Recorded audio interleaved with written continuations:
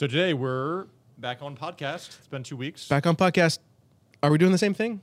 Is this a continuation? This is a continuation of the beginning. So The beginning. in the beginning was the first week. Well, in the beginning was the principle and foundation. That's true. Father. We've already kind of covered the beginning, and now we're in the beginning of The beginning, the second part of the the beginning. second part of the beginning. Part 2 of part 1. Right. It's like St. Thomas Aquinas in the Summa. Second question, part 1. Part 2. Part 1. Yes. 2. Against the yes. So yeah, how are things? Oh, Father so good. You know what? We've had students. Yeah. We've had students on campus. Now this was apparently a small class compared to yours, but I had like 13 kids, 13, 14, Yeah. which, I mean, my normal class is about 21, which means I still had 5 or 6 in Zoom land, as I've been calling it. Magical place. Magical place. Unicorns and Well, I wouldn't go that far. fairies and- I wouldn't go that far. So I still had a lot on Zoom, but there were a lot in person, and it was cool. Yeah. And it was cool. It's almost like real life. Almost. It's almost IRL. It's true. Yeah, I had 21 in my classroom, and it was the best class I've had. I mean, really, it's probably like the best day of teaching I can remember. Yeah. Because I feel like I often forget the good days, and I just remember the bad ones. And this was a moment for me to be like, hey, this is Yeah. like what it could be, Yeah. and what it maybe should be. Yeah. Well, that's I mean, did I ever tell you that story about how I relate to homilies to preaching? No, I don't think so. This is slightly off topic, but kind of funny. So you know how, and this is before I became a priest, before I started preaching. Today's my anniversary of diaconate ordination. Happy anniversary. By the way, You're always a deacon. always a You're deacon. still a deacon. That's right. In the line of Phoebe. So you know how people will say, "Oh, how was the homily? You know, how's the preaching?" After when you come home, your friends are like, "Hey, what's going on? Blah, blah, blah. How's the preaching?" And honestly, I can never remember. Yeah. However, there's an exception to that. I can always remember when the homily was bad. Yeah. I can always remember a bad homily. Right. So I take that kind of as a sign. Was it good or not? Well, I can't remember, so it probably was Probably good. Yeah. Because Which- it means that you're not focusing on the homilist Exactly. or the quality Exactly. of the homily. You're It's actually there like, about prayer. Move to prayer. Yeah. And that's a sign Like of the it. ones that I remember, I'm just, I'm sure you've had this experience as well, where it's like, it's either about the priest himself or about, whatever. His pet project or hobby or something like Yeah, that. it's like it totally brought me out of that sacred space into your space. Right. So, I mean, similar to what you were saying, I think there's a natural tendency that we've got to forget the good and only focus in on the bad. Right. I mean, it's like when we get our class reviews, or what do they call them? The teacher Teacher- feedback yeah. surveys. It's like you get, 99 good ones, but that one bad one is literally the only one that you read, Right. and the one that you freak out about. Right. I freak out about. Right. Yeah, I think when you're talking about the homilies, there's a quality of like self-forgetfulness that I forget myself. And so I forget kind of like maybe, the particulars of where I am or who is preaching, and I'm drawn up into kind of contemplation. Yeah. And contemplation, I think by its nature is a kind of self-forgetfulness, that I'm drawn into union with God, and so I kind of forget myself to some extent. I still remain myself, but Yeah. but I'm drawn up Yeah. into union with another, and so there's like a quality of forgetfulness that's tied up in that. But we're drawn back down by the weight of Sin. sin.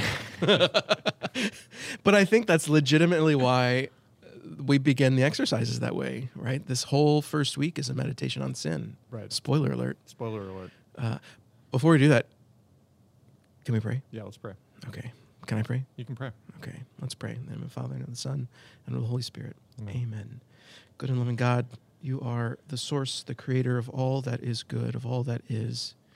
We ask your blessing to come down upon us this day, this week, as we continue to search, to seek you in our lives, in the mundane, in the ordinary, but also in the extraordinary. When wonderful things happen, we trust, we know that you are there, and we trust that we will have the faith and the wisdom to see you in all that we do. Be with us and bless us. Help us to know our faults so that we may continue to work towards your greater glory. And we ask all of this through your Son, our Lord, Jesus Christ. Amen. Amen. Father, Son, Holy Spirit. Amen. Amen. Yeah, so like I said, I think that really is one of the beautiful things about the spiritual exercises. You know, it often, when you, okay, slow down, back up. Start. Yeah, I get excited when I talk about this. I know. Can I get, it's a big deal. I think one of the things, you know, when people are just starting to learn about the spiritual exercises, or even people that, you know, are somewhat familiar with like the lingo, but they've never like done it or spent any amount of time actually praying, not even, do I want to say that? Not so much not praying about it, but not praying with someone else. Like St. Ignatius never intended these to be just you do this on your own. Here's your guide. This is a guide for the director. Right. And so I think that that's a really crucial dynamic that sometimes we forget about, because when it's just me, right, and I'm reading this book, it's like, okay, well, cool. This is hard, so I'm going to like take it easy, right? I want to go a little bit easier. Or I go the opposite direction and just go to the extreme. Like, this is talking about sin, so I'm going to go to the very extreme of my own personal sin. I think there is a quality of sin that it we don't often have an accurate sense of the scope of the sin. I think it's very difficult for us to judge. Well, first of all, just to know our sins. I think there's a challenge on that level, and also to know the extent to which we're bound by them, or the extent to which they kind of obscure our vision or muddle our way of thinking, or cause us to be ignorant. I mean, I think that, you know, the effects of the fall in the garden are ignorance and death, and so we experience that. I think even as we're trying to know our own sins, is that we're often ignorant of them, and we resent them. We know that this isn't a part of us authentically, and yet we struggle to see it clearly. And I think that's one of the fruits of the first week that we hope for is a sense of the gravity of sin. But also a sense that it's not the end, that it's not ultimately what defines us, that there's something that comes before our sin that is who we are, and that the sin is kind of a corruption of that. So, yeah, I think, yeah, how do we come to see our sin accurately, as God does, or as it truly is, and not either as too little, as my sins aren't really that great, or I haven't really offended God very much in my life. I'm not like one of those big sinners, those bad sinners. But also not to say that... hello, Pharisee and tax collector. Right. But also that, you know, my sin is not so great that it can never be forgiven. Or, again, I think there's a danger of kind of presumption. I'm not really a big sinner, or despair of I can't possibly be a friend of God. Yeah, you know, and it's funny. I've been thinking a lot about this recently, actually. We had a conversation last night about some pretty difficult topics. And one of our brothers mentioned the fact that, so going back to preaching for just a quick sec, a lot of our preaching has kind of lost its edge, lost its bite. That, you know, we're so happy to actually have people in the pews that we don't want to like offend them or challenge them. And so we'll say things, and I've done this myself, we'll say things like, okay, like, oh, I know I'm preaching to the choir, like you're here and they're out there. And so I think that maybe subconsciously or kind of gives an implicit presumption that, well, you're not sinning. Because you're in church. Because you're in church, you're not sinning. And I think that's doing a lot of damage. Yeah. Like, again, subconsciously, like we're not actively trying to tell people that there's no sin in the world. Yeah. But we're trying to qualify it in such a way that we start to think, oh yeah, no, I'm doing pretty well. You know, we're out there calling out, you know, we can go out there and preach till we're blue in the face about politics and hatred and blah, blah, blah. But if we're not if people aren't going to confession, right. Like if there's a sense that, well, your flock, if they've got the sense that they are not in need of God's mercy, there's a problem there. Yeah. And that needs attention more than, I dare say, could be a bit of controversy, I dare say that that's more important than preaching about politics and things that are happening, headlines, Right. newsworthy Current events. Yeah. Trying to make it very, Is that bad? Should I not say that? No, I think there's something there. I think that we do often struggle to. There's a tension here, right? That the priest in his office as a preacher, as a pastor, is constantly trying to reach out to those kind of those sheep that have gone astray. And we can be so concerned about the number of sheep in front of us, right? The number of that tally on YouTube of how many people are watching my live stream. Mass, that's there's kind of a perverse preoccupation, I think, at times with numbers, but there's also just an authentic desire that the whole world be saved, that my congregation be the entire population of the geographic area of my parish, right? That's something that a pastor should really strive for. Is like, if there's someone in my parish, geographic parish, they should be coming to Mass every Sunday. Yeah. And our work isn't done. It's not even done, even if that's true, but it's especially not done if there are people who haven't heard the invitation to come to this parish and to come to receive the sacraments. So there's that. There's also the sense of, well, the people in the parish, in order for this to be meaningful, in order for this to actually change the world, in order for other people to be drawn into it, this parish has to be purified. It has to be holy. It has to be made up of authentic Christians who are transformed by the messages that they receive. And so we have to preach the hard truth and the hard gospel to the people who are coming, but we don't want them to become like the people who aren't there, the lost sheep. So there's a tension there, and I suppose it's a matter of prudence, but it's also maybe you do a little bit of both. You do the encouragement all the time, but then you also do the kind of the chastisement or the correction at times as well. Yeah. It's funny though, like this is the beautiful thing about the spiritual exercise, and I'm jumping the gun considerably.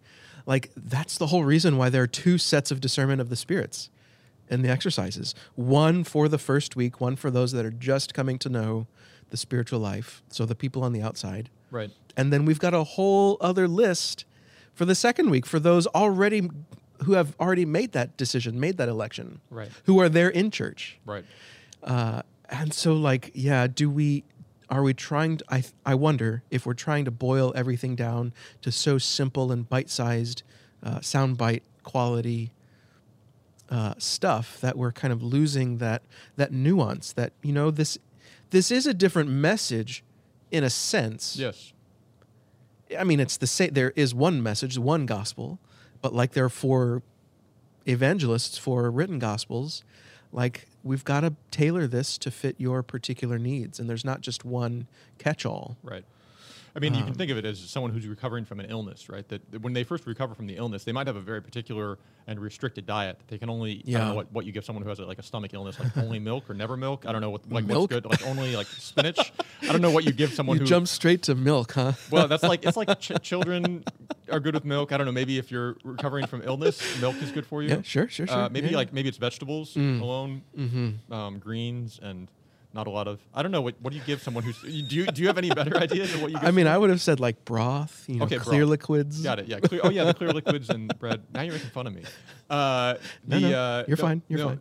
So but anyways, you give broth or bread, I guess. White diet, right? Don't sure. You, like cauliflower and bread, maybe that. A white. Okay. Oh yeah, no, I've heard that. Yeah. So you give the like anything that's has no color, no acidity to it. Something that's easy on the digestion. Yeah. And it's only after someone is well for a considerable amount of time that then they can move on to spicy food or other things that are like harder on digestion. I think maybe the same is true of our soul when we're first entering in the first week. There's a certain diet of the rules for discernment for the first week. Yeah. That are kind of like the basics that are easy to digest, pretty clear cut. Right, avoid mortal sin. It seemed like that's clear enough actually, but then later on, the movements of the second week kind of bring more nuance and more accurately reflect, I think, the experience of someone who's moving beyond just avoiding mortal sins to now kind of struggling to know the will of God and to root out even venial sins. Right. Yeah. Well, I mean, it's an exercise regime. Yes, like exactly. we're developing, yes. Developing our spirit to be able to take more and more, and to be able to, not even. So again, I think that's one of the misconceptions is that we want to be able to say that, okay, I'm doing the work, I'm doing these exercises, I'm getting stronger, so that I can like bear more. When the goal of these is it is true to bear more, but it's to bear more of that, of God's love, to be able to open up my heart, right? So that I can receive that love rather than what comes more naturally, which is to build that wall, to say no, to shut myself off. Yeah, interesting. What was your experience? So we're a little bit, we're a little bit removed from this, 10, 11 years, 12 years, 13 years? Yeah, it's been a long time. Yeah, we made the retreat. I made the retreat in the fall of 2008. Yeah. And you were in 2005. 5. So it's been a while. 15 years, yeah. Whew, Lordy. Time flies. What are your recollections of praying over sin, that first week experience? To be honest, I mean, I think, and this, I think it's a reflection of just different personalities of what the struggles of the first week are. I think I spent several days meditating on, like, Lord, you've probed me and you know me, Psalm 139, and different kind of more the love side of the first week. That was the hard thing for me to accept. I think that I had been kind of I am a pretty scrupulous person, and that's not exactly the same as being mindful of one's sins and having a sense of the scope of the sins. Right? There is a sort of lack in scrupulosity, but I had been I was young, inexperienced, scrupulous, and so the struggle for me in the first week was like, am I worthy of God's love? Can God really love me? Yeah. Am I good enough to make this retreat? Is it like the evil spirit was working in all sorts of ways to kind of persuade me that I wasn't ready to make the retreat, and doing lots of other things in that way, just because of where I was coming from. So I think the struggle, I think there are others probably who have much more like vivid like remorse for like particularly sinful periods in their life. And I mean, I had that to some extent, but for me, the struggle was just to accept love, and that my sin primarily has been a rejection of love and friendship, I think, over the years. And so that was kind of the point of struggle. I would say ultimately it was, I think we did like 8 days, or maybe not 8, maybe 6 days of first week stuff. Yeah, I was just trying to remember that, because they're not all, I mean, we talk about the weeks, but they're not like calendar not 7 days. Periods, right. And I can't remember if this was one of the longer ones or the shorter ones. The third week is short for sure. Right. I want to say this was like 6 to 8 days. Yeah. Which sounds, I suppose that sounds like a long time, but to really do all the meditations and to just begin the retreat and get into the routine of daily prayer, praying 4 or 5 times a day. Well, and that's part of it as well. Like there's this program that you've got to kind of establish and get familiar with. And so I think, that's part of the reason why it is a bit more programmed and perhaps even a bit longer than some of the other weeks. It's because you're getting into the exercises as like, and it's hard. As a like routine. This is something that we don't want to do. I remember being exhausted, especially when I began. But even I think after a while, I kind of got into the routine and having 5 hours of prayer a day and exercise and meals and going on walks, and you kind of get into a routine. And the struggle is that there's really tremendous interior work going on, that the Lord is really like doing tremendous work interiorly, but physically it's kind of set, and kind of the routine of my day was pretty well set, and so I was able to rely on that. But I think the process of kind of putting that in place, that first week, was kind of exhausting. And it sounds crazy to think that you're sitting in a comfy armchair for 5 hours a day, and you're like, oh, I'm wiped, It's like, wow, how is this possible? But it's true. I mean, I think that sort of attentiveness, I think especially of my experience of doing spiritual direction in a women's prison in California, and it was only an hour that I was with each of these women, but to listen that intensely to someone's experience and like the pain and the struggle, but also the hope, and trying to think of just the right scripture passage to use in response to give them to pray with or whatever else. It was exhausting. And I would walk out of that women's prison, not having done a whole lot that day apart from that one conversation, absolutely exhausted.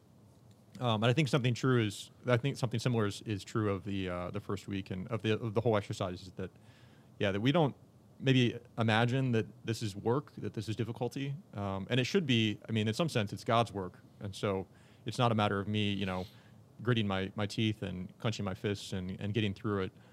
That's not it at all. But there is a level of cooperation and a level of attentiveness, I think, that it can be kind of physically taxing. Yeah. And I definitely experienced that. Yeah, I mean, I did the same experience out at the women's prison, and I totally agree. And I think there's a similar thing that's happening right now with returning to 100% students on campus. Like, yes, I don't know what your experience was, but like yesterday was exhausting. Right. In a different way, like that first Zoom class was also exhausting. Like, oh my gosh, how am I supposed to do this? Yeah. And now, and it's like, okay, well, I got kind of I exercised enough, and I got a little bit more familiar, and now we're kind of transitioning away from that. And it's like, oh my gosh, it's so like I have to go and talk to each of these kids individually. It's like, oh my God, how do I do this? Right. I think that's part of it. Yeah. Yeah, I think that transition is difficult because, at least for me, I'm very attentive to the people around me, which can be a gift. It can be a great priestly gift to be attentive to the people in front of you and kind of intuiting what they're feeling or thinking, or kind of how to help them. But it can also mean that I'm constantly like looking to other people and looking at trying and like putting my heart out, and kind of trying to be attentive to every single person in the room. Yeah. And that can be exhausting when they themselves are in this kind of like tumultuous phase. Yeah. So if people are kind of generally going pretty consistent and steady and nothing's really changing all that much, right? Being emotionally invested in 21 people is not actually that difficult to do, right? But if everyone is possibly in a different place and everyone's experiencing like a different level of anxiety or difficulty or struggle, and that they're experienced because they're younger than me and in a different place in life that's very different from me, it can be kind of intense to be attentive to them, I think. And a similar thing, I think, we're just that level of attention and whatnot at the beginning of the exercises can also be pretty intense. Yeah, there's another side to that which I struggled with to some extent. To some extent, I still do, but especially in the novitiate of compare and despair. Sure. Like you're looking at all of these other people. So, for example, I entered the Jesuits after completing a junior college education. Didn't have a 4-year degree, and I'm there with, mechanical engineer, these guys with advanced degrees in philosophy and theology. One of the guys a year ahead of me is a Rhodes Scholar, for crying out loud. Wow. And so here I am, junior college, like, what am I doing? I have clearly made a mistake. Right. I'm from Tyler, Texas. That's right, Tyler. And like, eventually somebody's going to come, knock on my door and say, actually, we actually found your application. Yeah. And there's been a mistake. We thought you were someone else. You shouldn't be here. The papers were shuffled incorrectly. Yeah. You have to leave. Yeah. Now. And so I legitimately struggled with that for a long, long, long time. Just not feeling adequate. Like, God has made a mistake, and I'm just kind of faking it, pretending. Like that show, The Good Place. Yeah. That's my life. Right. And especially that came back up when I was on the exercises, and that's actually became a big part for me for the first week. Seeing these guys that were clearly better than me, clearly more holy than I am, that had it made. They'd be in the chapel praying. Like they were touched by an angel or whatever. Right, yeah. And I'm just sitting there like, oh my God, what am I doing? Like, is this over yet? Yeah. No. And so the evil spirit was there saying, look. And so he was showing me all of my faults and saying, look how unworthy you are. What do you think you're doing? Who do you think you are being here with those guys? Right. Look how great they are. Right. And so that was a big part for me, is to say, okay, well, basically I've got two choices. And this kind of, again, gets into one of our other meditations later on down the line. Like, I've got two standards that I've got in front of me. I can go and give in to that evil spirit and say, well, yeah, okay, I've got nothing. I'm nobody. Right. I'm worth nothing. That's death. Yeah. That leads to death. Yeah. Or I can choose the standard of Christ, and become a soldier under that banner, and choose life and say, okay, well, genuinely praying through my own sinfulness, through my own faults, through my own weaknesses, through these shortcomings that I've got, and recognizing that God is still calling. Right. Like there's a beauty there that I think, well, I know that the evil spirit doesn't want us to hear, that the evil spirit doesn't want us to realize. Yeah. That all we have to do, and it's literally, I mean, one of my favorite passages in the Bible is the end of John's Gospel, when after the resurrection, when the disciples are out on the boat all night long, and they haven't caught a thing, and then Jesus appears on the shore, and he's like, "Have you tried the right side of the boat?" Like you'd think these professional fishermen would have thought, we've been out all night, we haven't caught anything. Maybe we should try a different spot.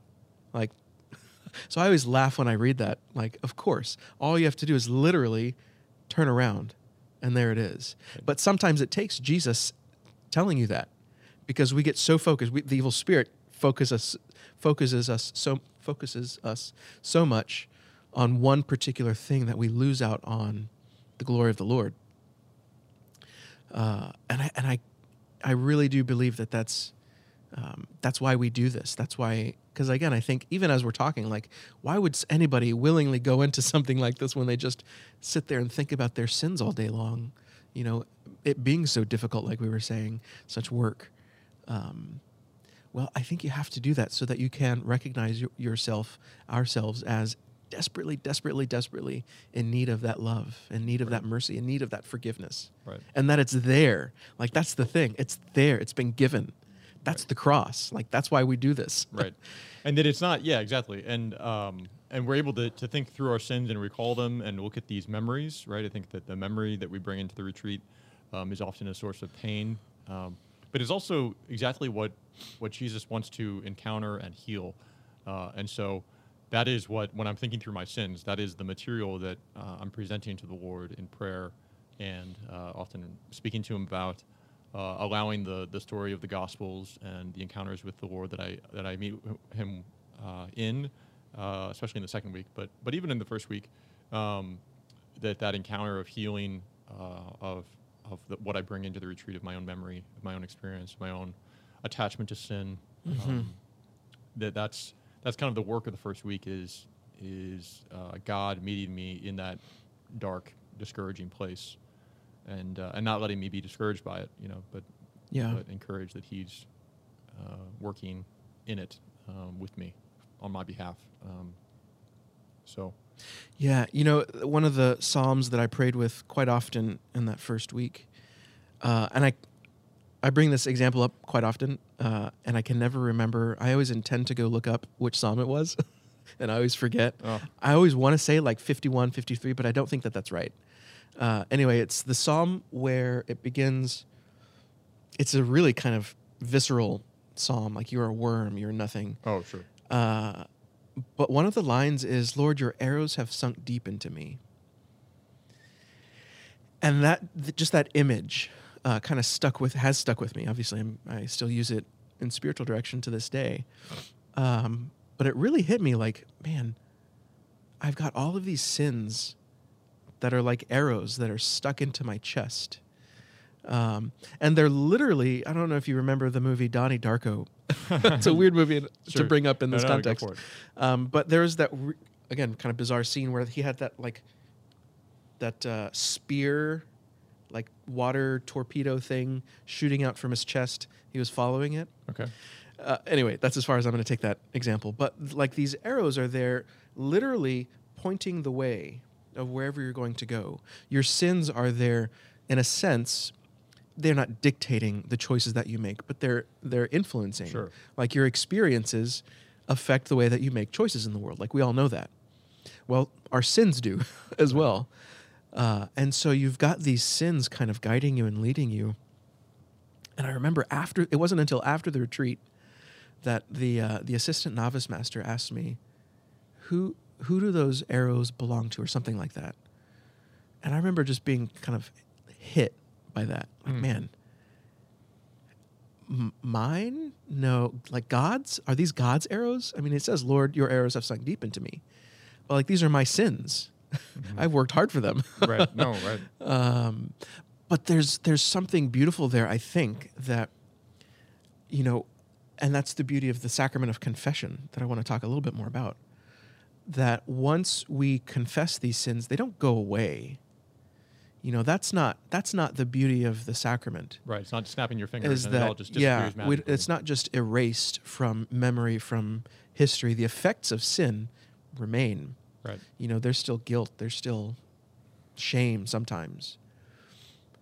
I think one of the, and I hope I'm not falling into heresy here or just outside of church teaching, but I think one of the beautiful things about the sacrament is that once you confess your sins, you're in a sense giving them over to God. Sure. So that they do belong. They don't go away. Those arrows are still there, leading and guiding. Right. And the wounds may take a while to heal even after you confess. But they belong to God. Yeah. And they have to be transformed. Right. I mean, I think I don't think there's heresy at all, because I think of Jesus Christ carrying the sins of the people, right? That he's a lamb led to slaughter, and it's because he carries the blame that the people deserve, that is rightly theirs. He takes it on himself. So I think that in that sense, confession is, and I think we even experience this to some extent as priests hearing confessions that. That I've actually, praise God, I've frequently received the grace to forget sins after the confession is over, and I think I typically forget sins really quickly, actually. But every now and then, I'll carry it for a short time after, and I'll sort of just be mindful of something that happens in confession and carry it with me. And I often find that to be something consoling, that's something of the experience of Christ, that it's not a matter of just... snapping your fingers or magic. It's not magic, right? It's not that these are just magically disappeared. It's that Jesus Christ takes them on himself and carries them. And the priest, I think, sometimes has to carry those sins for a time and hopefully do penance for them, right? That the priest who hears confessions often ought to do penance for his penitents. And that's one of I think it's Jean Vianney. I think that's talked right, about that I only give small penances, or maybe I only give small penances to those who come to me for confession because I take the hard ones on myself. And I think that's a profoundly priestly, Christ-like attitude. That there's obviously a duty on the part of the penitent to do some sort of penance, to kind of root out the vice and to plant a virtue in that moment after confession. But the priest, I think, to a larger extent, kind of carries the burden of doing the penance, and maybe even of sort of like mourning the loss that sin encompasses, and being able to carry that for the person who's now free of it, and then hopefully the person who leaves the confessional experiences that freedom immediately, and as a lightening of their conscience, a lightening of the burden, that they are immediately free from that moment of absolution. But that there still might be sort of a playing out of that forgiveness in their life and in their own way of viewing themselves and of their habits, right? That they have to build virtuous habits quickly after confession if they're going to avoid sin in the future. And so there's lots of repercussions of that forgiveness, but hopefully immediately they have some sense that it's there, even if the sins take time to kind of work themselves out and to be healed. Yeah. Let me ask you this. Why do you think, and again, I'm going to be quite honest, I had never heard, I grew up Catholic, not a very Catholic part of the country, Sure. but I grew up Catholic, and I had never heard of this thing called a general confession. Mm-hmm. Why don't you think that's more widely known? Well, can you explain what that is first? Yeah, so a general confession is a confession of all the sins of one's life, going back to as far as one can recall, and I think the most helpful way of thinking about it is that it's more kind of thematic. I think that the number and kind matter. In order to make the valid confession, right, you have to confess mortal sins by number and kind. And so any mortal sins that you bring to the general confession ought to have that, right? But any sins that you've already confessed, it's often more important to recognize kind of movements in your life of, for example, I mentioned friendship earlier and like distrust of friends or neglecting friends or not letting them love me.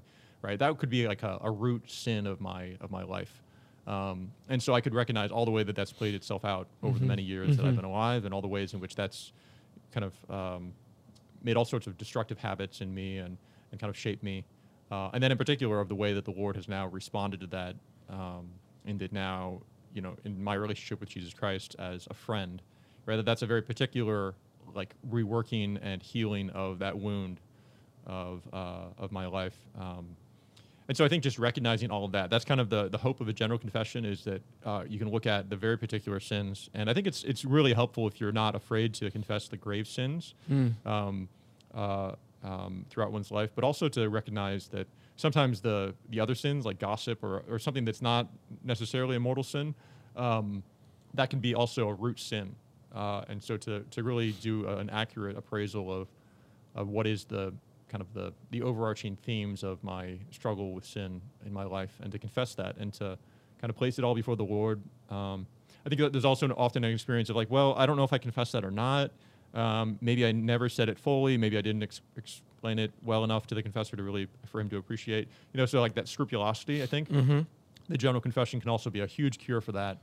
That now I've said everything with a mature adult understanding of all of the repercussions of what this sin was, and that I haven't left out any detail that I was afraid of before, even if I kind of alluded to it. Now it's just plain and clear, and my conscience is open before the Lord, and so I can receive that forgiveness fully and have a clear conscience and be free of it. So yeah, I think it's a tremendous practice actually, and it's a hugely important aspect of the first week.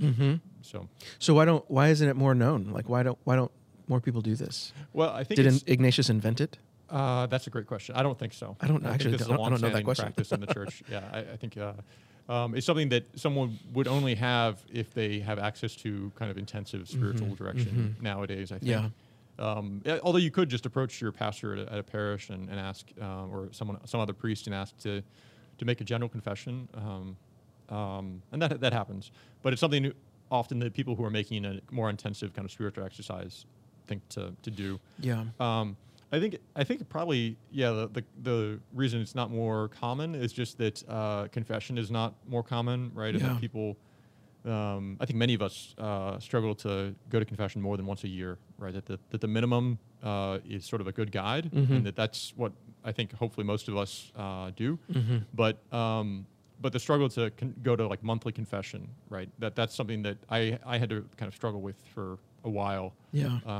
So how do I confess, venial sins, and is this a waste of the priest's time? Is this like, am I making any progress? I'm confessing the same sins over and over again, right? So I think those sorts of questions can kind of dissuade people from making a more regular confession. And I think the general confession of, the priest, I don't want to take up an hour or like longer of his time. Like, he's a priest, he's busy. I can't bother him with this. I think maybe that's another reason that people struggle with it, but it's a great practice.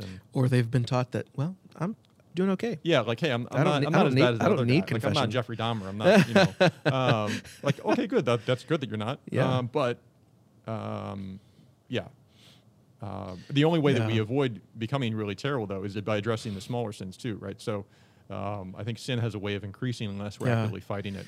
Yeah. And that's the scary thing about thinking that, well, I'm not great, but I'm not terrible. Is that, well, I'm probably getting worse if I'm saying that, right? Yeah, it's funny. I think this was my novice master that told me this, but it's been a practice that I've had all of my Jesuit life, specifically for confession, is that how you get there, and you have it in your mind what you want to say, what you're going to confess, and then you get there and think, that's actually not that big of a deal. I'm not going to say that. When I catch myself, I say it immediately. Yeah. Shame the devil. Right. Yeah. I say it immediately and immediately recognize how ludicrous I was for fearing that. Right. Like how silly that was to think that I don't need to say that. I mean, like that's the evil spirit at work trying to tell you, don't worry about that. That one's fine. And that you needed that. Right. It can be such an illustrative experience too, to recognize like what foolishness to think that like somehow hiding this, because it's not really a big deal, therefore I'm gonna hide it. Yeah. Say it anyway, and then have the clarity of, I didn't really need to say that, but I said it anyway, just to be confident. Yeah. Right. And that confidence, because sin muddles our vision and prevents us from seeing things correctly and appreciating the scope of our sins. confessing everything is actually a pretty good practice. And I think you have to be attentive to not being scrupulous and like scrupulosity. I think a priest will tell us if we're falling into that. That being said, I think any time we're tempted to like hold back anything that's going to be something to be attentive to. Yeah. Because it often will be a moment of grace to like, no, I need to say this anyway. Yeah, I think I think there's been a big disservice as well when we have a conversation around sin.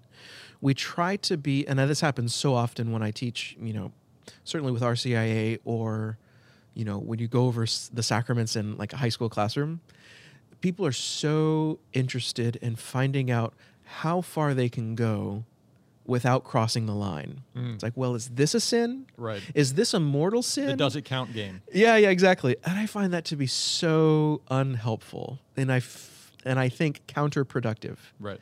Because, and I'm getting this from mostly from The Great Divorce from C.S. Lewis, who's not Catholic. Okay, but like literally anything taken to its perverse extreme can cut you off from sonship or daughtership from the Lord. Right.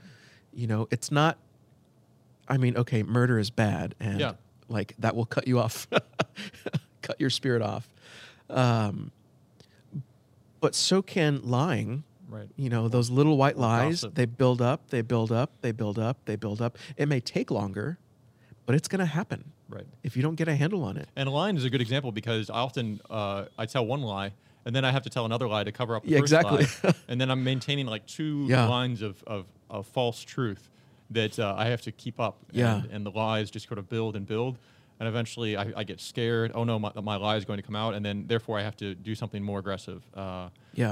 And more blatantly, maybe mortally sinful. And you can see how sin builds and grows, and we just have to cut it off at the earlier stages to avoid those kind of nasty growths that come later. Oh, for sure. And I think that is a defense for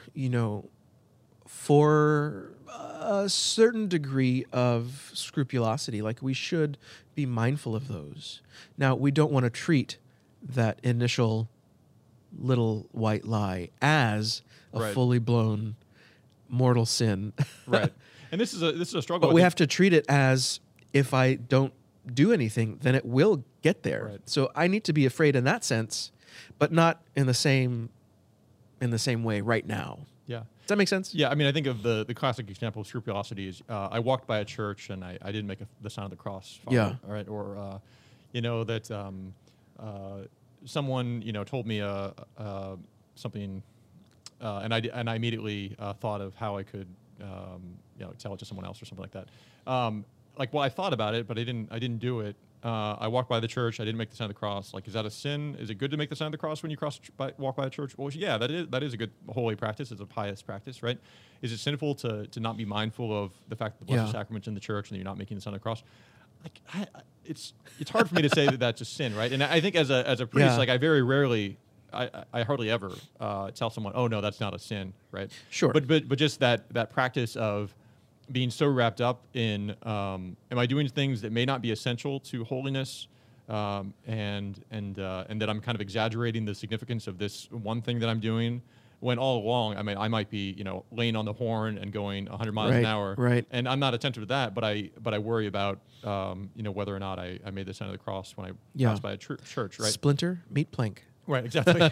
So I think it's not that there's no lack of grace or that there's no sin there. It's that it's so out of proportion to other things that are far much greater weight and significance. That loving my neighbor should be what preoccupies me.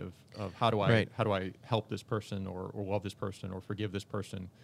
And if I forget to make the sign of the cross, or don't really find that to be an appealing pious practice at all, don't feel guilty. That's okay, and I don't need to feel guilty about that necessarily. Yeah, for sure. Well, there's so much more. I mean, we could just have a podcast on sin. Yeah, we kind of did. I mean, that's. Well, I mean, it's we did a lot more, but Anyway, right. And there are a couple of other things that I want to talk about next time, but we're about out of time. Okay. We are out of time. Okay. So I think we should end it there, but. Any final thoughts?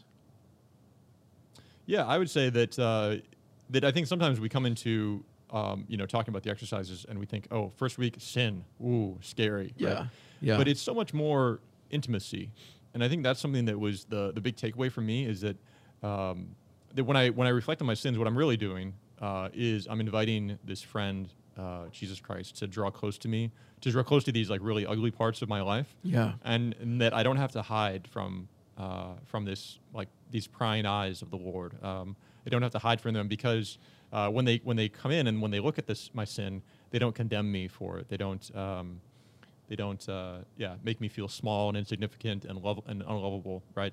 Instead, they free me from it, and then all I'm left with are these eyes that have forgiven me and loved Yeah. me and are now close Yeah. to me, and that there's less separation between the two of us. Right. So I think ultimately, first week is intimacy, and Yeah. I think that's what we hopefully can keep sight of as we're going through it and as we're talking about it and as we're inviting people to make the exercises.